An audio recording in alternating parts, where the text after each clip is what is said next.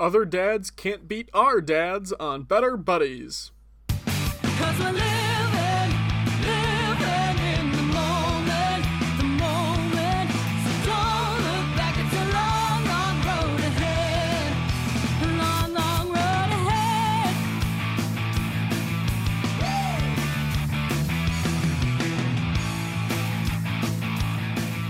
Hello, and welcome back to Better Buddies. I'm your host, RJ. With us this week, it's James.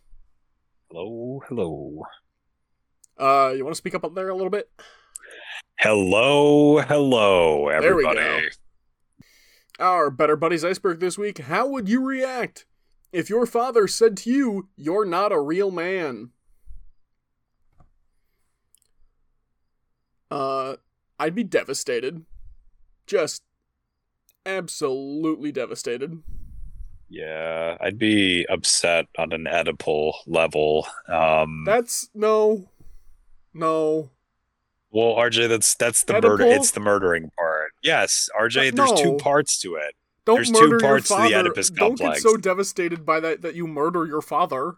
I'm not saying that I would. I'm just saying at an Oedipal level, I would be upset. I would be angry. But like, I also think part of being a man is dealing with supreme rises of emotion and handling them appropriately. So I would be angry, but I would probably be like, all right, that's you're allowed to have thoughts, and then I would probably go out and do something to prove them wrong.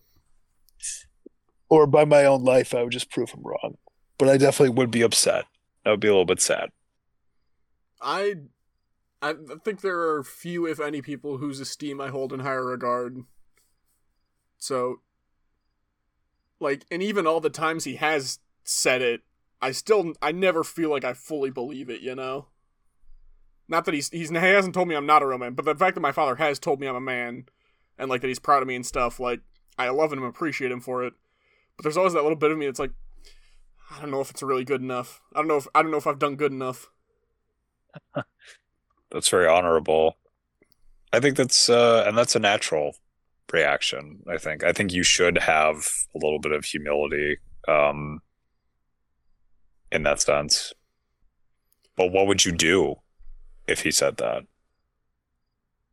If he said I was not a real man, I think I'd probably just stare at his forehead and say okay and nod in agreement until he was done talking and I felt it was appropriate for me to walk away. I'd walk away, break down. Once I got that out of my system, I would go and do anything and everything I thought it would take to redeem myself in his eyes. Very noble. Yeah. Would it ever occur to you to question his judgment? No. Why? I think it goes back to the fact that I really do, like I said, this is an individual whose opinion of me is probably the most influential. And it's not that I believe he is without fault. It is knowing those faults as I have for the length of my life that I also understand where he's coming from and his values and his judgments.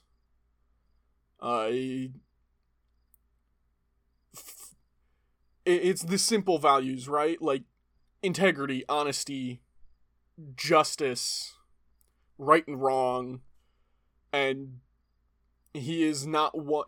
Through hard life lessons, he learned those values. It is not. They were not necessarily ones that were. I mean, he was a kid, you know, and he's not the worst person. He wasn't the worst person in the world as a kid, but he made his mistakes, and I don't know.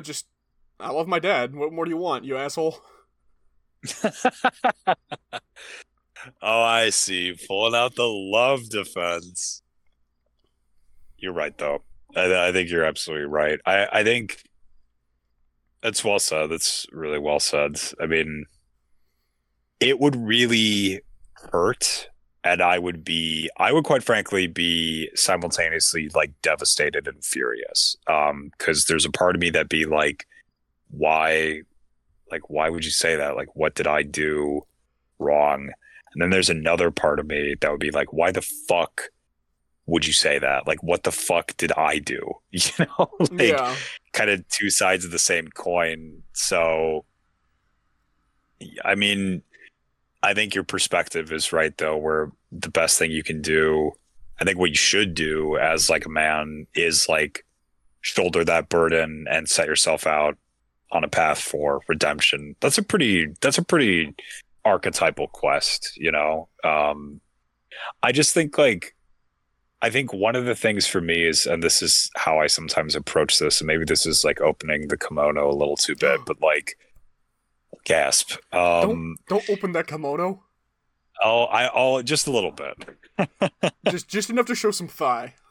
Yeah, exactly. This is some thigh action here. Some psychological thigh action. Yeah, I just think like, I think if I am fortunate enough to ever meet the right person and have children and have a son, have any children, like I want my kids to respect me. I want them to understand that like there are some things that I do know that I have learned through kind of like accident and fortune and hard work, and also just through kind of inheritance from my own father and my family.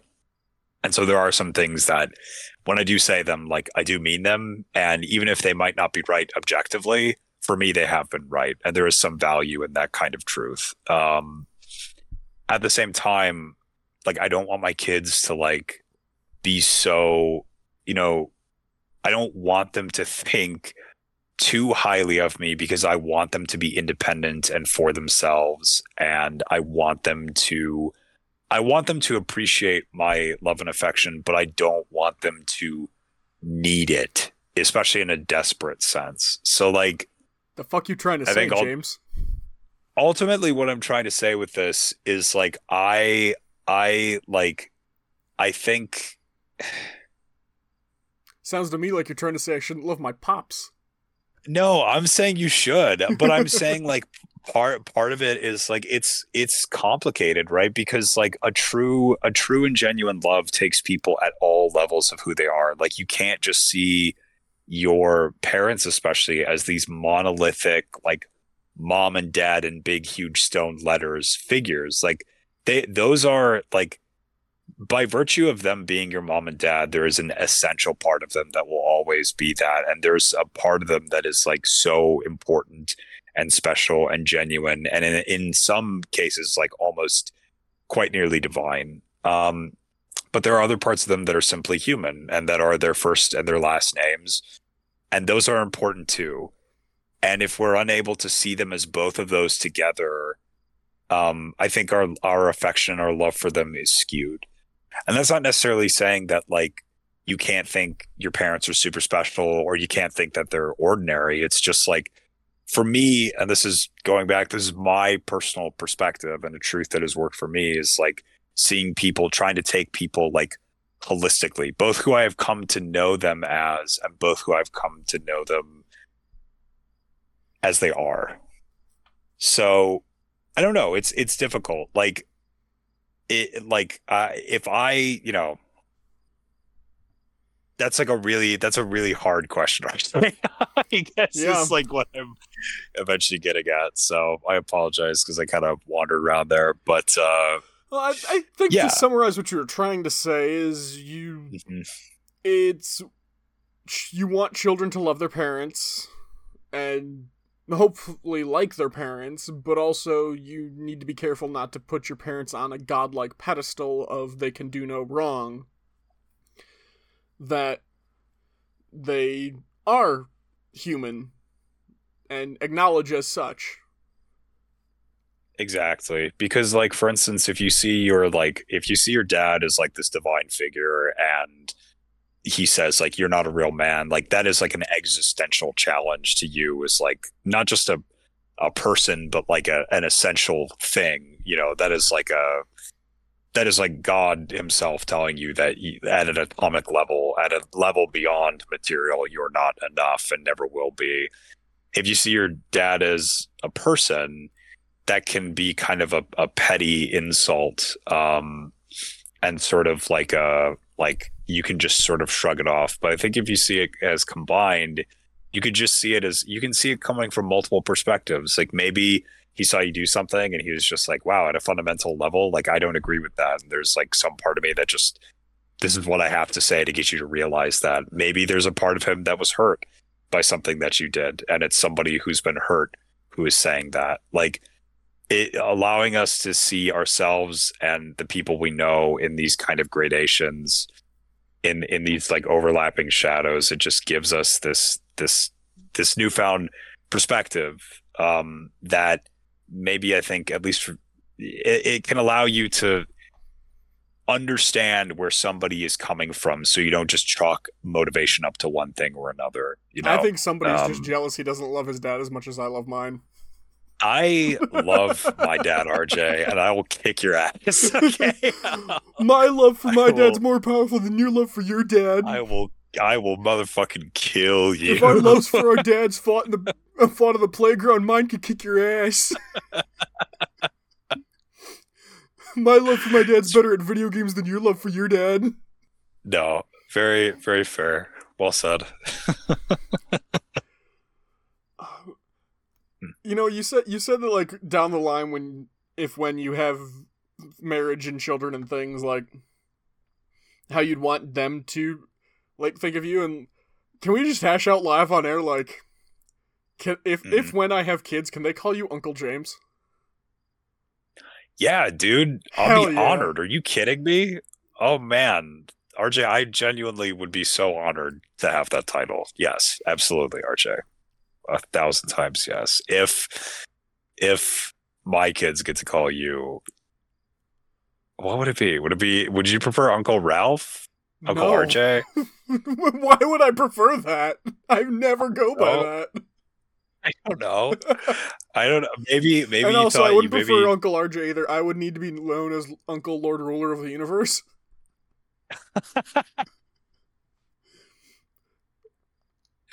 Yeah, I can do that. All right. Appreciate it. I'll be Uncle James. You can be Uncle Lord Ruler of the Universe.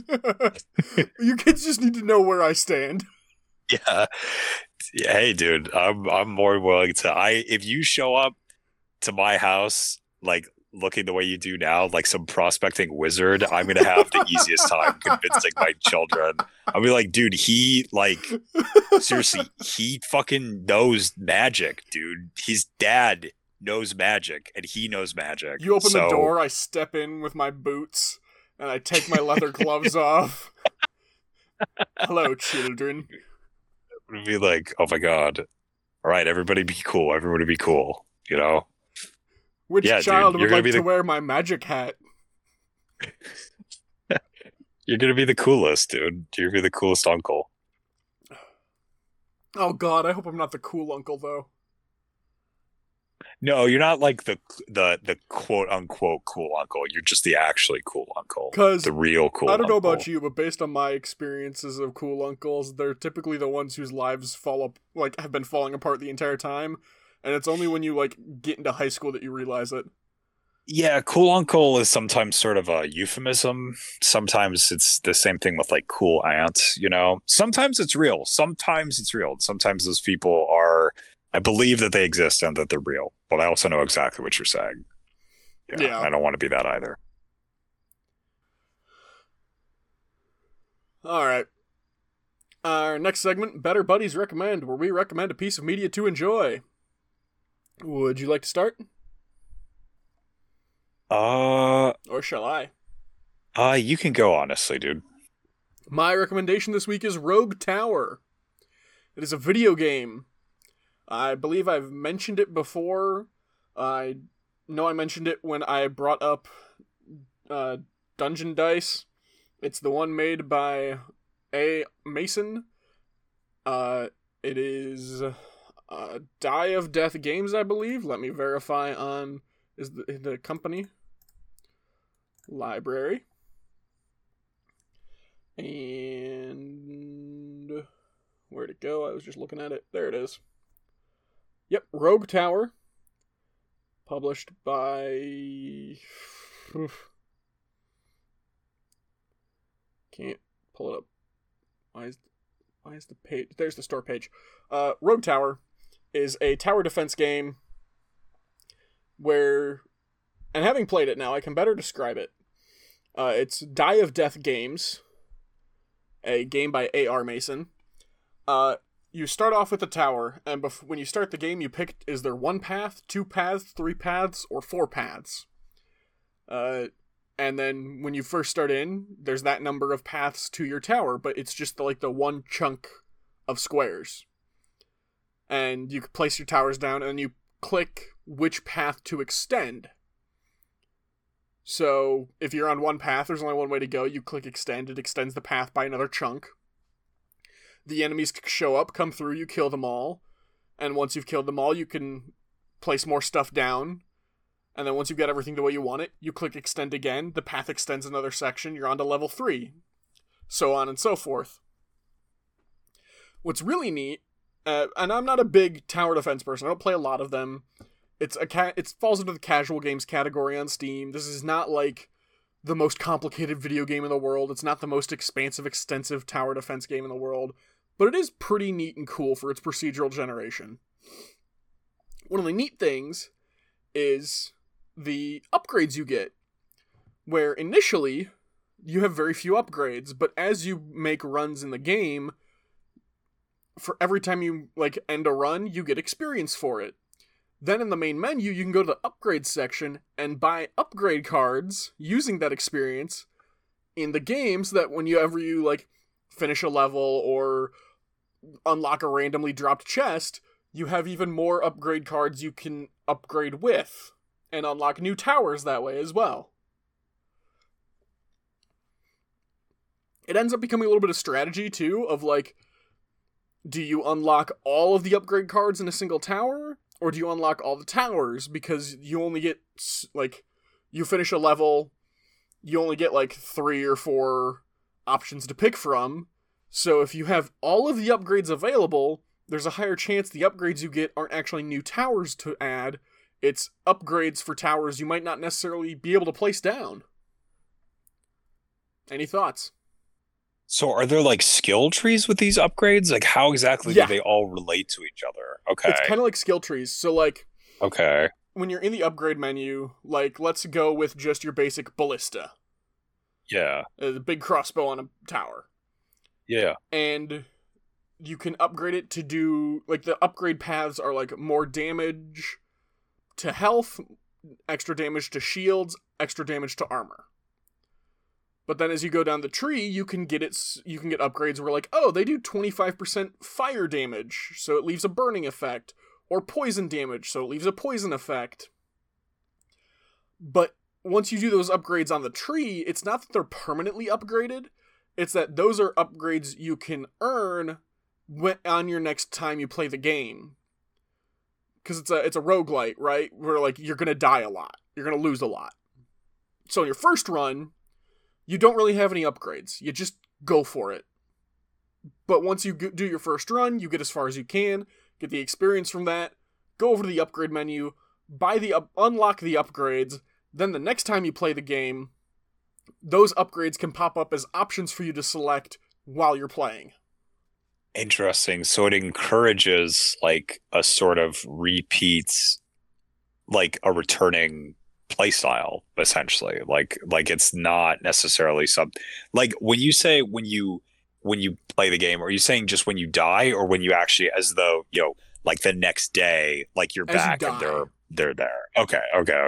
So you die, lose the game, but now you have all this experience to go unlock new stuff, and the next time you play, that stuff will be unlocked in the game, but it's not available right away, right? So you actually unlock how often you get stuff in the game. So when you first play, it's every 4 levels you get the option to upgrade something. And then you can do permanent unlocks where it's just these are the ones that are active all the time that lets you upgrade. It's every 3 levels you unlock something, every 2 levels you unlock, until finally every single level you get new upgrades to select from. And then the experiences, you unlock more upgrades to choose from the pool. I don't know if I'm So how do you explaining this very well. like? So it basically what it sounds like to me is like you start out like in this simple tower defense game, and like you said, you can pick the different paths. The paths expand. Do they expand along randomized routes as like the rounds go? Yes and no. Essentially. Okay. The next round doesn't start until you click expand, Hmm. but you have control over how and where it expands to a degree. So it'll kind of split the monsters evenly among all available paths. Okay. So let's say you've got two paths, right? Your tower's in the middle. There's a path to the left, path to the right. You've got all your you've got all your defenses placed down. If you expand to the one to the right, you've got that one expands out by one section. So now there's two sections on the right, one on the left. Okay. But now the monsters are coming. Same amount of monsters, shorter distance on the left. So theoretically, your defenses on the left would have to be kind of almost more or heavier. Hmm. Because there's a shorter distance. If you don't kill them in time, they're getting to the tower. Whereas on the right, because you expanded it out, you've got a little bit more like room to play with and more time to kill them before they can get to the tower. When you say expand, do you mean as like if we're thinking of that the tower in the middle and then the path on the left or the right? Do you mean as they get wider, or do you mean it gets longer? Longer. Or like both? Longer. It gets longer. Okay, I see. Okay. Yes. Like think of like That's Minecraft fascinating. blocks, where like you're adding blocks onto the side. Okay. So like how do you find then, because it sounds interesting where this game is sort of like encouraging this sort of initially this sort of like I wouldn't say like reckless abandon, but it's definitely just sort of like you said, like throwing yourself into it, but then knowing that you're almost more playing to get to certain points, knowing that you can get upgrades and then come back for the next round. And do you get to apply those upgrades that you earned right away then in the opening part of the first round, or do you have to wait until you get to the round that you unlock them to actually use them? So you have to wait to use them. However, it's not just, oh, you hit level 5. Here are the level 5 unlocks. It's, you hit level 5. We're gonna draw 3 random upgrades from the list, the like deck of upgrades you can choose from, and you pick one. Which is what I was trying to say before of like, you can go and unlock everything, but the more stuff you unlock, the harder it is to get the upgrades you necessarily want. For example, there's like poison towers, right? Like poison sprayers and flamethrowers and ice towers that slow enemies down, but they all use magic. They all use your mana resource. Mm-hmm. But there's a building you can unlock that is a mana mine. You place it down next to a mana cube, it mines the mana, it regenerates your mana. Makes sense. However, if you have a ton of stuff unlocked, you could go quite a few rounds into the game without the mana mine ever being something you could pick. Because you only start with the ballista and you add new towers from the cards you select. So if every 5 rounds or every 3 rounds you're only given 3 cards to choose from, you could go round after round after round never being able to choose the mana mine. Well, that's fascinating. So you could have all the equipment for one thing, but you could be missing an essential upgrade that like unlocks the whole thing, basically. Yeah, like there have been rounds where I keep getting upgrades to flamethrowers and I never actually got the chance to buy the flamethrower. So like, do these upgrades do they stay with you every time you die, or is it only, do you only get the upgrades that you unlocked the previous life? So I'm trying to figure out how to answer this. Mm-hmm. It does so let's say you've got your ballista, right? That's like the first defense. Yep. Every time you start the game, you only have the ballista as a tower you can place down. Okay. However, the cards you can, like the card deck you can choose from, has all your unlocks still. But as you play the game, you can pick from the deck. Can you pick in the middle of a round, or can you only No. pick at the end? It's basically, Okay. it's kind of like a reward system. Like, okay, you survived the round. Pick one of these 3. Like, it draws 3, pick 1. And then next round, draw 3, pick 1.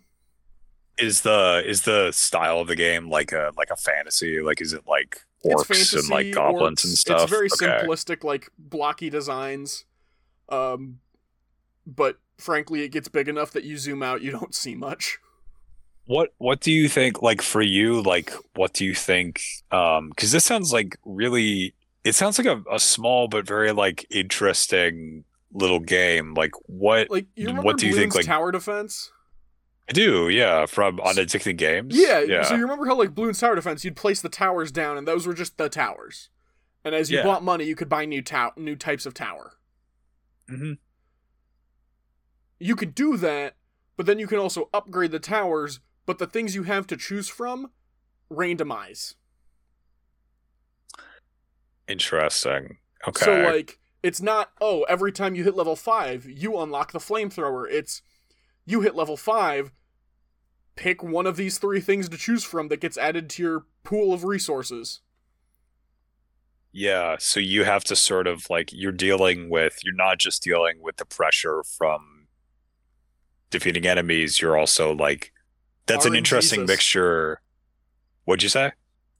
You're dealing with RNGesus. Where Is, is that the term for it? RNGesus? you've never heard of That's funny. RNGesus? Random number I generator. actually I genuinely I know a Dice random number Christ. generator.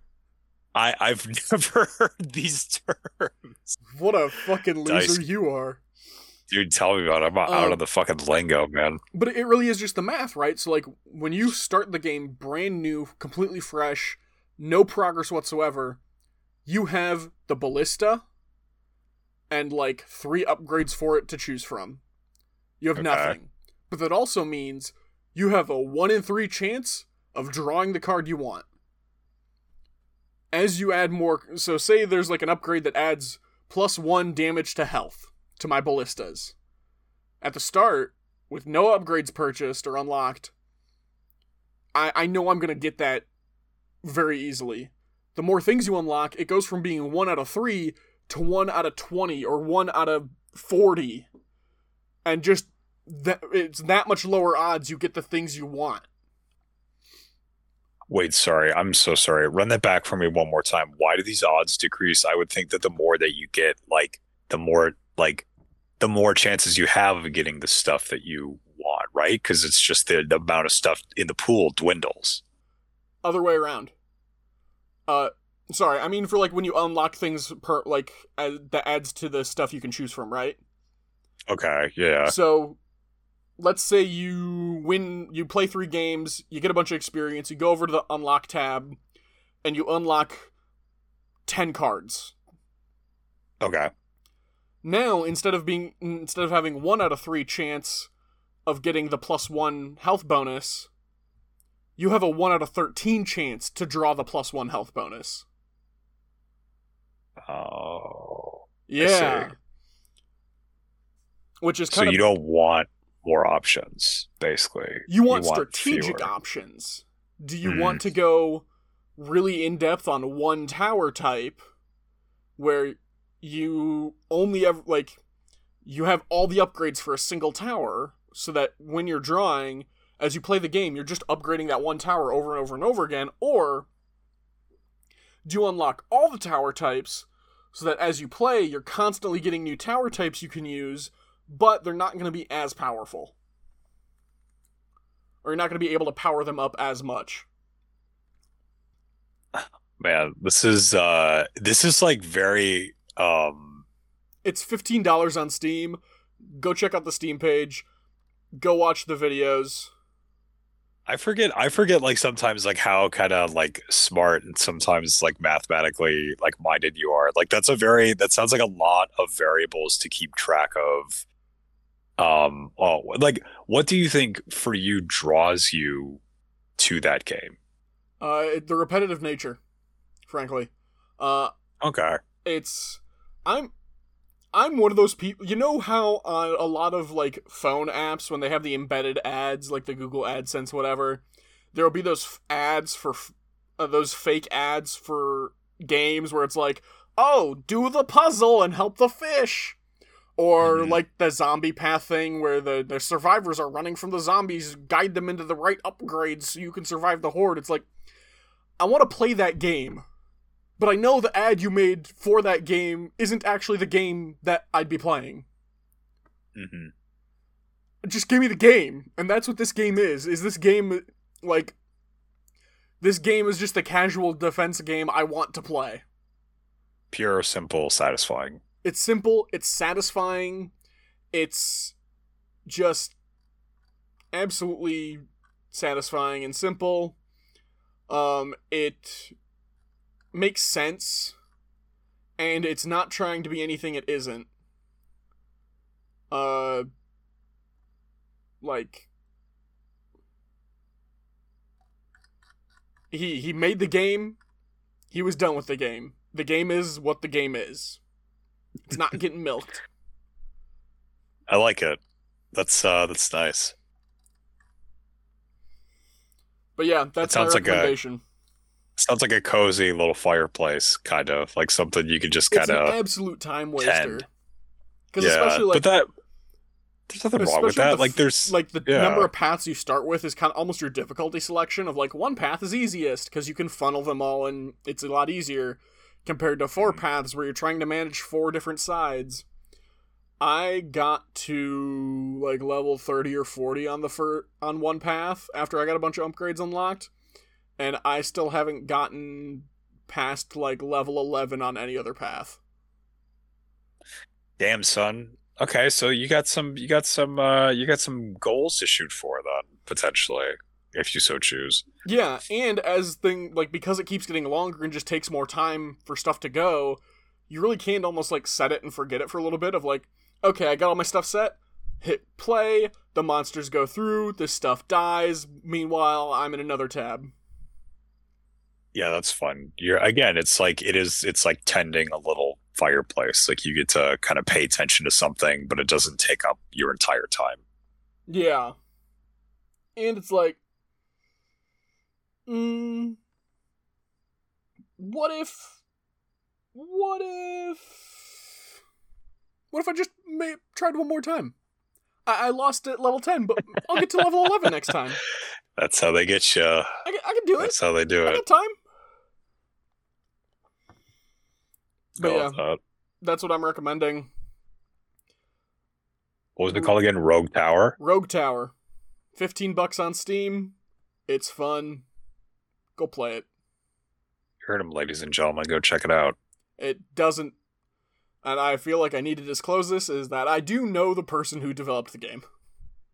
Do you really? Dude, that's so cool. Yeah. That's awesome.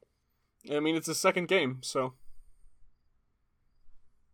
Hey man, it sounds that's congratulations. I understand you probably don't want to dox them. So No. But I just want they're- to say I mean, like I said, it's Die of Death Games. It's the second game. Personally, my favorite of the two games, but also I made a lot of poor choices on the first game in terms of like stats and buffing and those kinds of things. So, well, to that person, and this is me talking to you personally, Actually, wait. congratulations. I can dox him. He's on our Kingdom Hearts episode. You can say his name. It's You're the Andrew. guy, you know him. Andrew. He was a college friend of mine. He was on our Kingdom Hearts episode back in the early days of the show. I'm gonna feel really bad I because had him and feel like Alex on. Him because he absolutely hates hearing about Kingdom Hearts, and Alex because Alex was going to explain Kingdom Hearts. That's funny. It Is was he a like good a app. quiet? He was quieter quieter, guy? yeah. Tall. Yeah. I feel bad. You I know that probably there have didn't meet been him often. I'll put it that way. okay.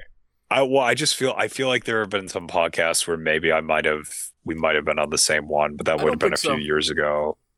I actually don't Okay. think either of you were on at the same time. Well, to Andrew, congratulations. That's a huge accomplishment to finish a game like that. It sounds really, really, really fun. Honestly, I'm not gonna lie, it sounds a little confusing, but it sounds pretty fucking cool too. And it's just a huge accomplishment to make something like that. So seriously, dude, congrats. That's fantastic. What are you recommending? Oh, I'm gonna recommend something amazing. Amazing. I'm gonna recommend the movie. It's not nearly as sexy as Rogue Tower, but it's pretty close. It's called the movie. It's not. It's the movie Basic Instinct. You ever heard of this? I You heard have this, heard folks? of it. You heard of this? Okay. I So feel like I'm going this to movie, regret saying that. yes, this movie is very good. This movie is made by Paul Verhoeven, who's the guy who did like RoboCop and Starship Troopers and Showgirls and a bunch of other stuff. And he directed this movie too. I've seen Uh, RoboCop. Then you're somewhat familiar with his style. It's it's shot very well, but the premise of this movie is basically it's not like some of his other movies. Oh, he also did Total Recall. I've seen that one too. Yeah, the original, not the remake. But yeah, so the premise of this film is it stars a bunch of really good people. Michael Douglas is the Ooh. starring role, opposite the other lead, Sharon Stone, Jeanne Tripplehorn, who I think is beautiful, is in this movie as well. Wayne Knight has a supporting role, plus a bunch of other people. But basically, it stars Michael Douglas as this Los Angeles. I'm pretty sure it's either Los Angeles or like San Francisco, maybe. This West Coast California detective in one of the big cities, and he is brought in with his partner to investigate the murder of a famous rock star, and the murder was profiled or written about in a book that came out, a fiction book that came out a year before this murder, Oh. and was written by this rock star's last known girlfriend. Uh-oh. So basically, or like I should say, like not like girlfriend, like romantically necessarily involved, but like they were seeing each other and they were fucking, and yeah. And that woman is played by Sharon Stone, who is amazing in this film. There's a very stereotypically, if you look up Basic Instinct, you're going to get some results. There's a very stereotypical scene that she's known for in this movie, which is, yes, it's whatever, it's spectacular cinema, but it's reductive of her part. She plays this part excellently. This movie is well known because it is sort of a noir film, but it is also what we would call like an erotic thriller.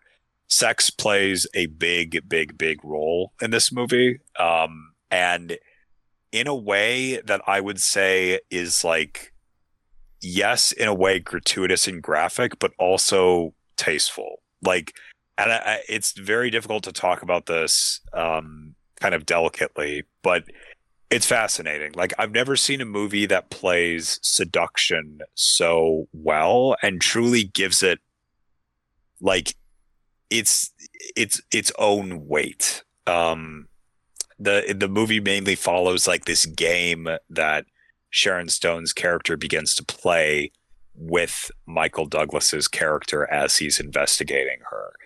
And she's beautiful and she's smart and she's got a great voice and all this, but there is something genuinely fucking terrifying about her. There is something really scary.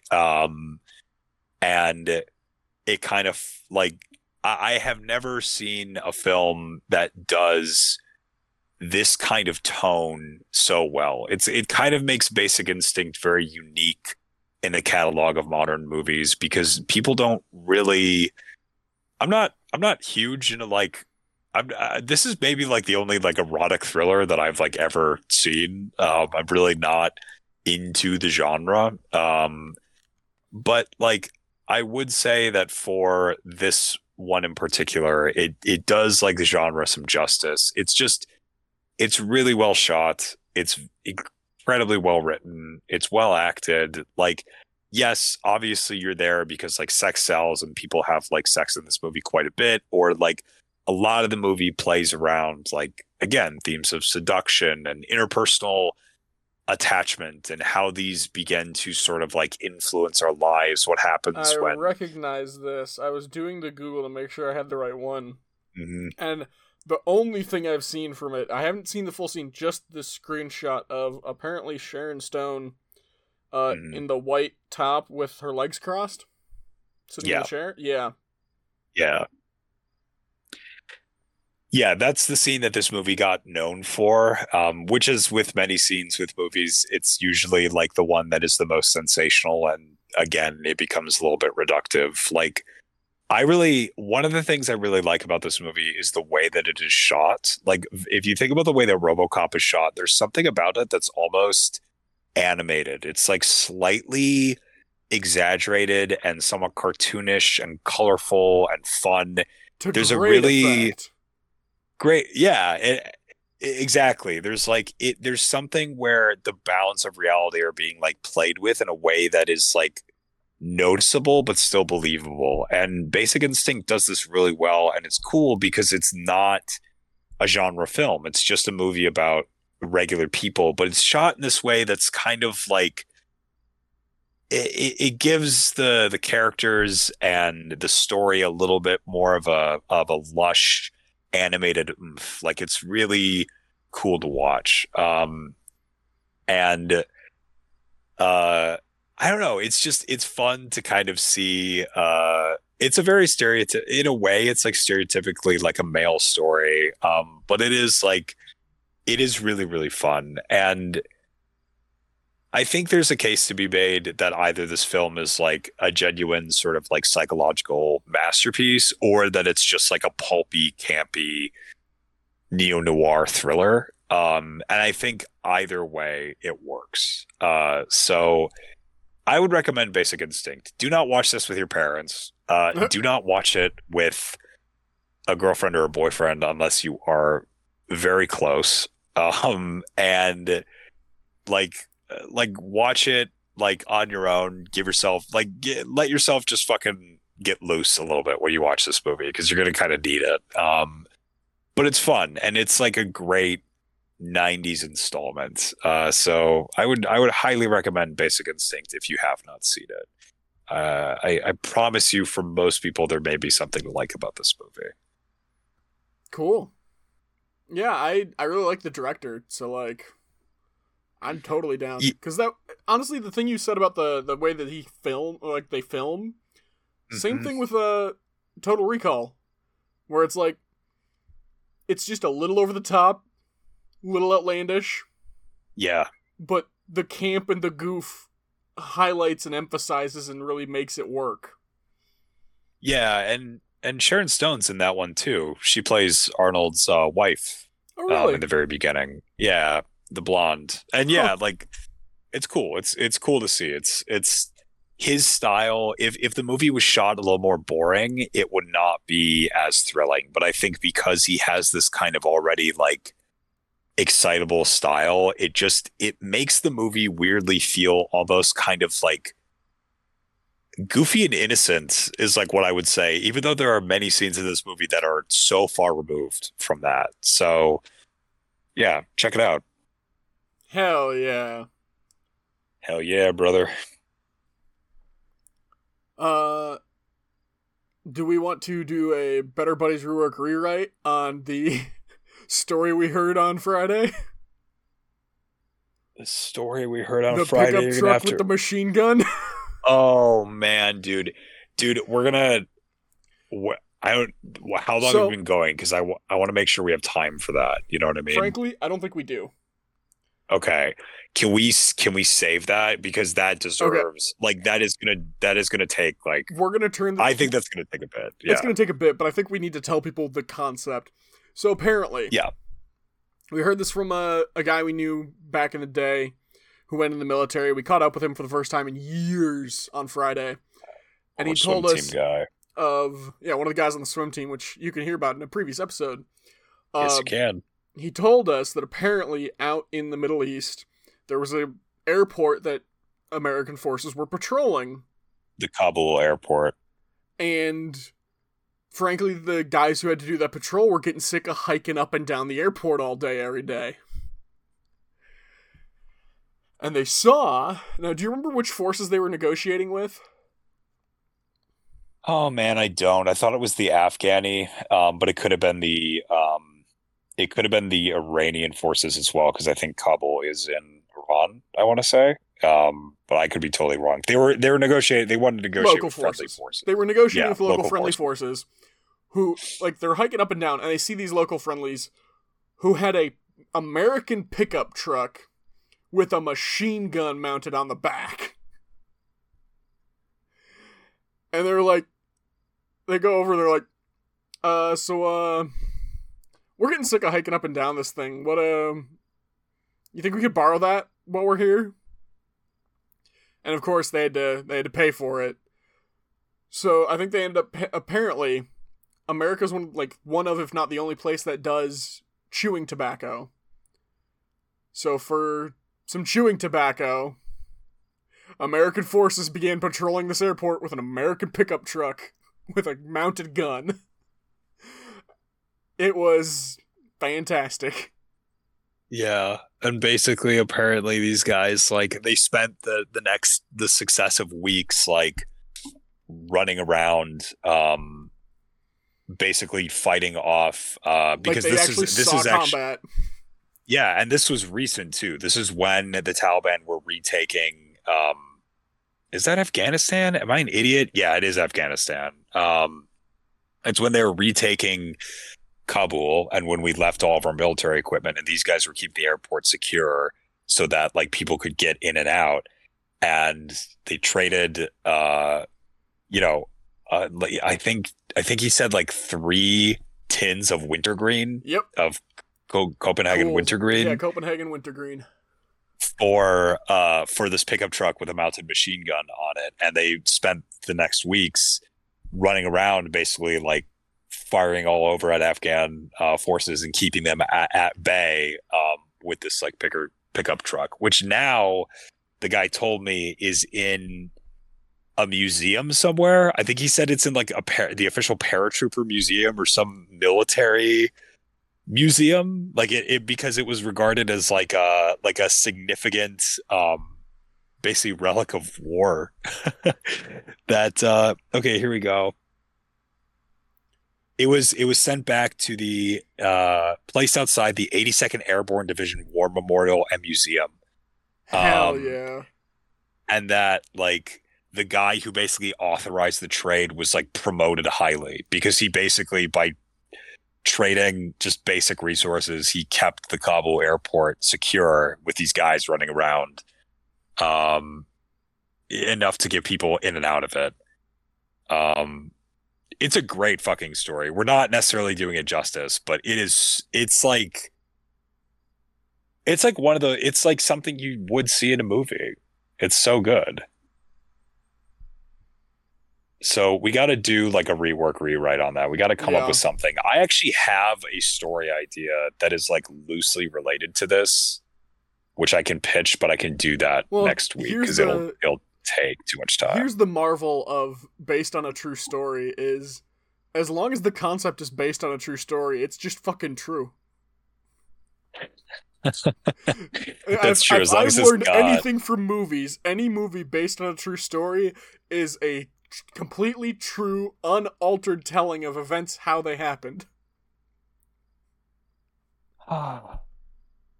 Damn, you're right, dude. Movie logic wins again. How do they do it?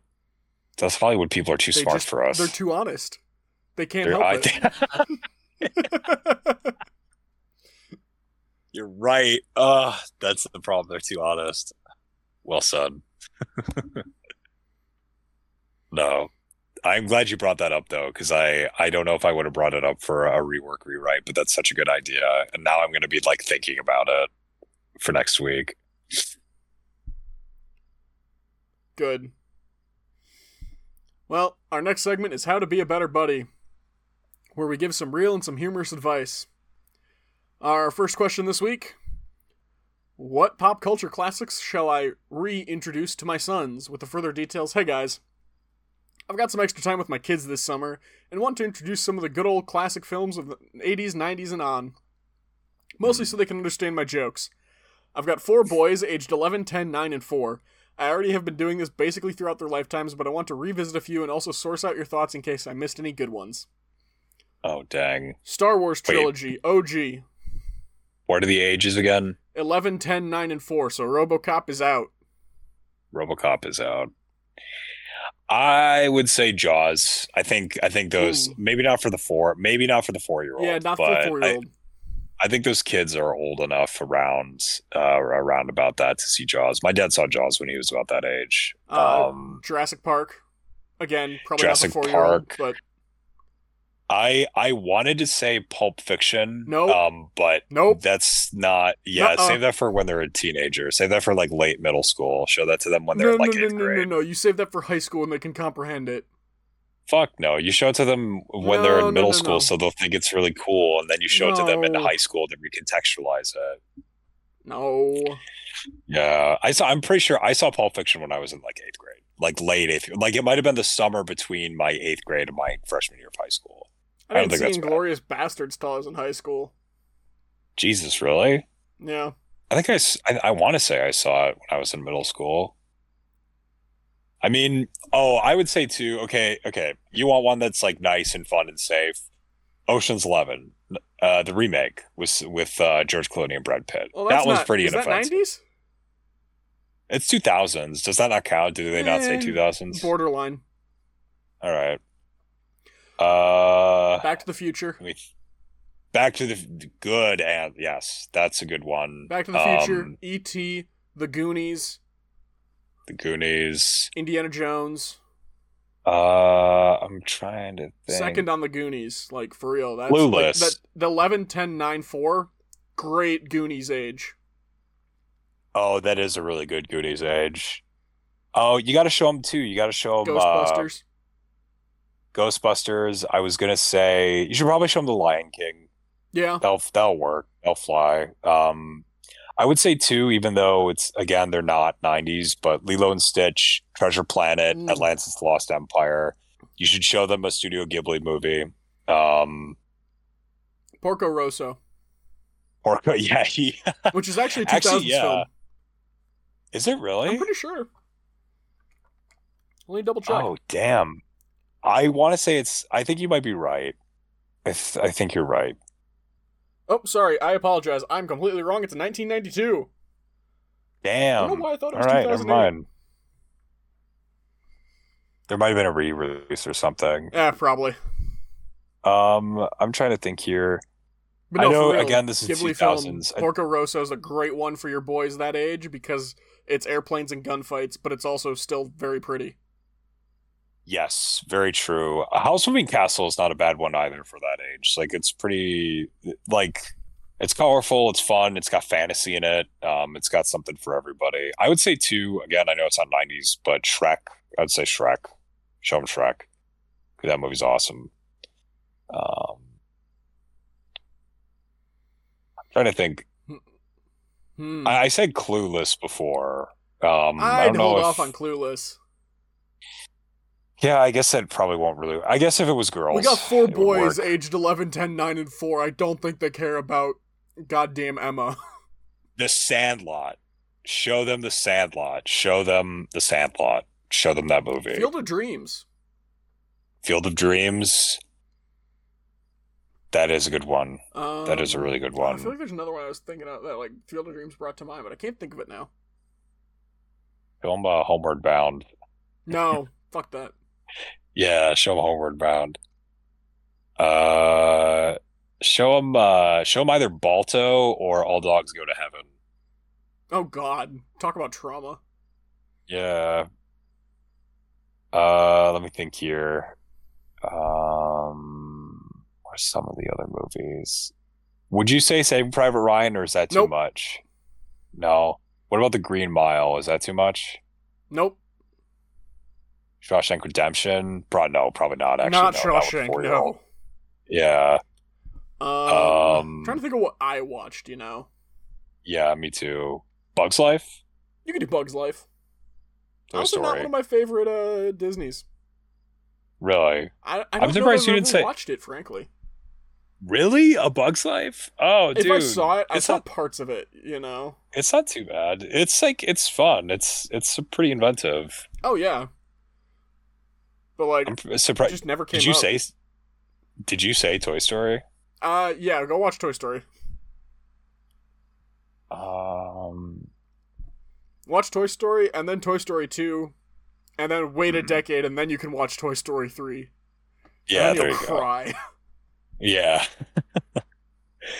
Yeah, for sure, for sure. Um oh man, I'm really trying to think.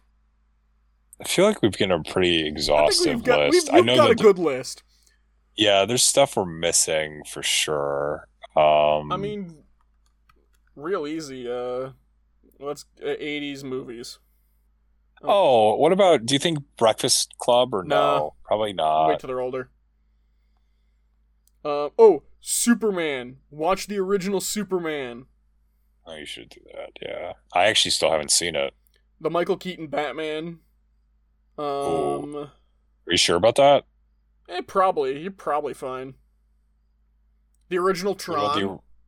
What about, oh, great answer. Great answer. Oh, what the fuck? Harry Potter. Hang on. You could watch the first Harry Hang on, Potter no, movie. no. I've got a movie I need to ask about. Okay, I guess this is the thing.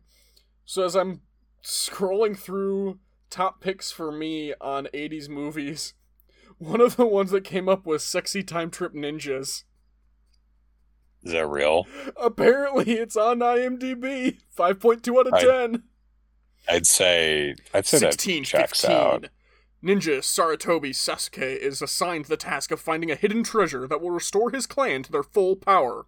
However, sexy ninja warrior Kagero stands in Sasuke's way. Complications ensue when a sudden time warp occurs, and both Sasuke and Kagero find themselves thrust hundreds of years into the future to Tokyo, Japan in 1984. That's pretty fun.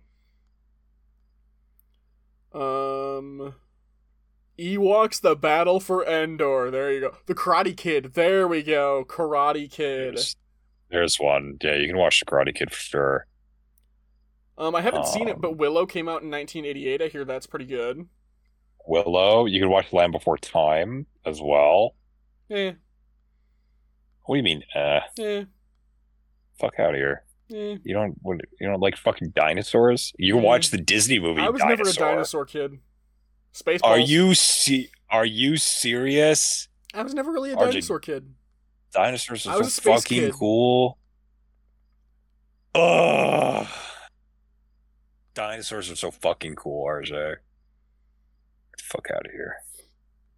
Neverending Story, Labyrinth, Dark Crystal. No damn. Yeah. Any of the Muppets movies, really. God, it's weird how many of these movies like I recognize as I'm scrolling through. Like, I never saw it, but I know the name Buckaroo Banzai. The Last Starfighter, again, recognize it. Never actually saw it. Time Bandits. Yeah.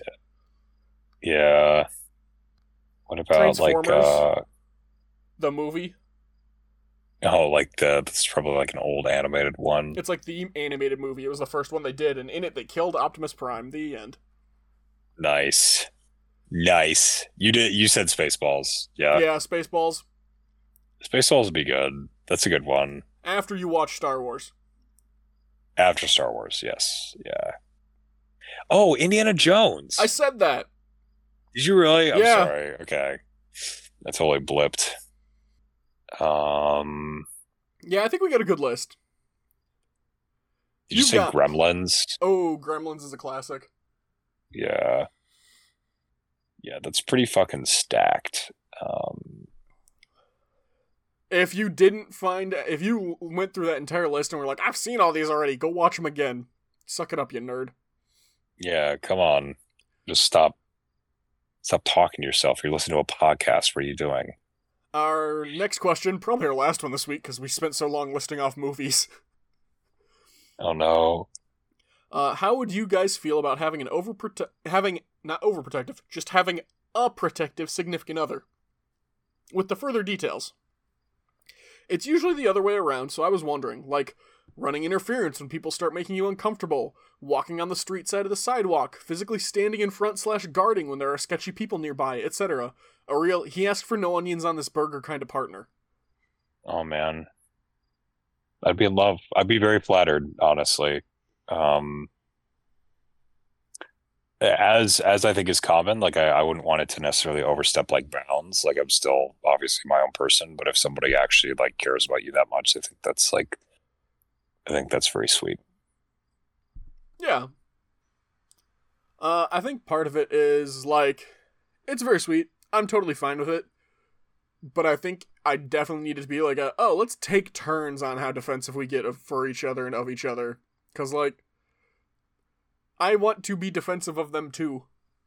Yeah, that's all. That's definitely fair. Like I would want to be able to. Yeah, you wanna be able to do both. You want them to be able to feel that as well. You don't want the relationship to be lopsided. I can agree with that. Yeah. It'd be very endearing though. That's for sure. Cool. Hey, we can do one more. Yeah, we can squeak one in. Our last question this week. We'll do this one. Because it's been on the docket for months. And it's not relevant anymore. Hmm.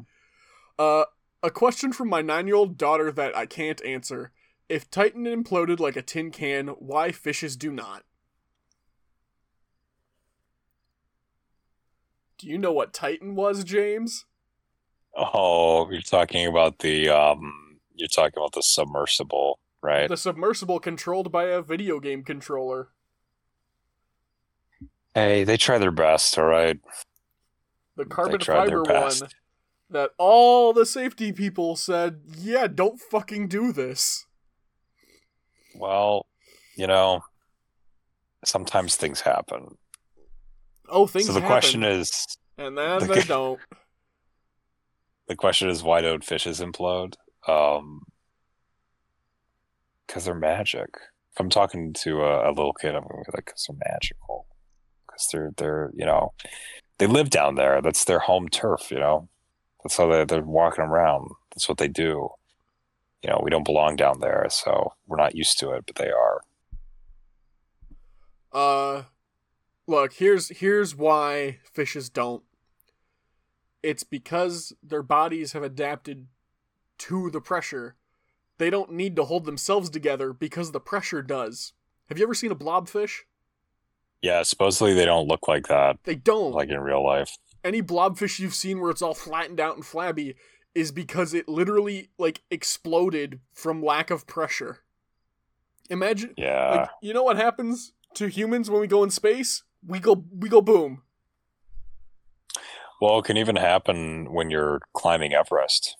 It can happen when you're diving as well. Like you get the bends. Like I don't know if you distort that much, but you definitely there like air bubbles form in your blood. You die. Yep. So, frankly, fishes at that depth don't pop like that because their bodies are literally held together by the pressure. They're mostly I don't know, goo. They're goo. Why did your daughter know about the submersible collapsing on the news. people? Also, the daughter was But- 9. Yeah, but why? It's fine. I guess. Yeah, I guess you can't really control. It's just sort of sad to think that a kid would ask that question. Not about the fish, but just knowing about the people. Well, you can know about the submersible and not what happened to the submersible, I guess. I suppose. Yeah, I think that's something that not to be mean, but it only works with idiots and children. But yes, I think you're correct. Well, on that note, the idiots and children are signing off for the night. Yeah, hell yeah, we are. Time to go be idiots and kids somewhere else. Can't wait. Or for the day if it's if you're listening to this during the daytime. Yeah, shout out to you. James, thank you for joining this week. Thank you for having me, RJ. It was wonderful. And thank you to the band Problem of Interest for letting us use the song Living in the Moment off the album Cross Off Yesterday. You can find them on iTunes and Spotify. You can find us on iTunes, Spotify, or wherever fine podcasts are sold. We're also on social media. Our Facebook is Better Buddies, where we have our Meme Mondays. Our social media platform, formerly known as Twitter, is at BetterBudcast. Use the hashtag BetterBuddies when you tweet about the show. And our Gmail account is betterbuddiescast@gmail.com. You can send us fan art, hate art, fan mail, hate mail, declarations of love and or war, icebreakers you want us to answer, or questions you need advice on. And last but not least, be a better buddy.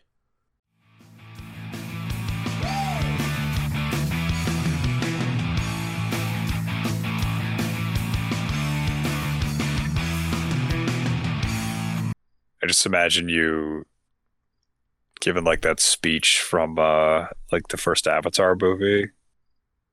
You know what I'm talking about? The one that the Colonel gives or whatever. No, I saw that when I was like goddamn 12.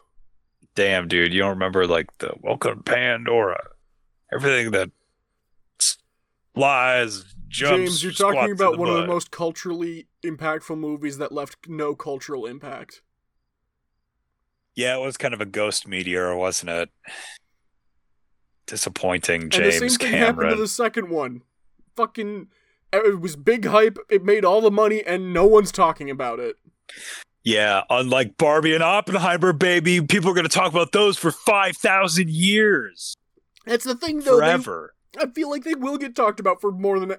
I have heard more about Barbie and Oppenheimer in their entirety so far than I heard anything about Avatar besides, oh, it's gonna make money.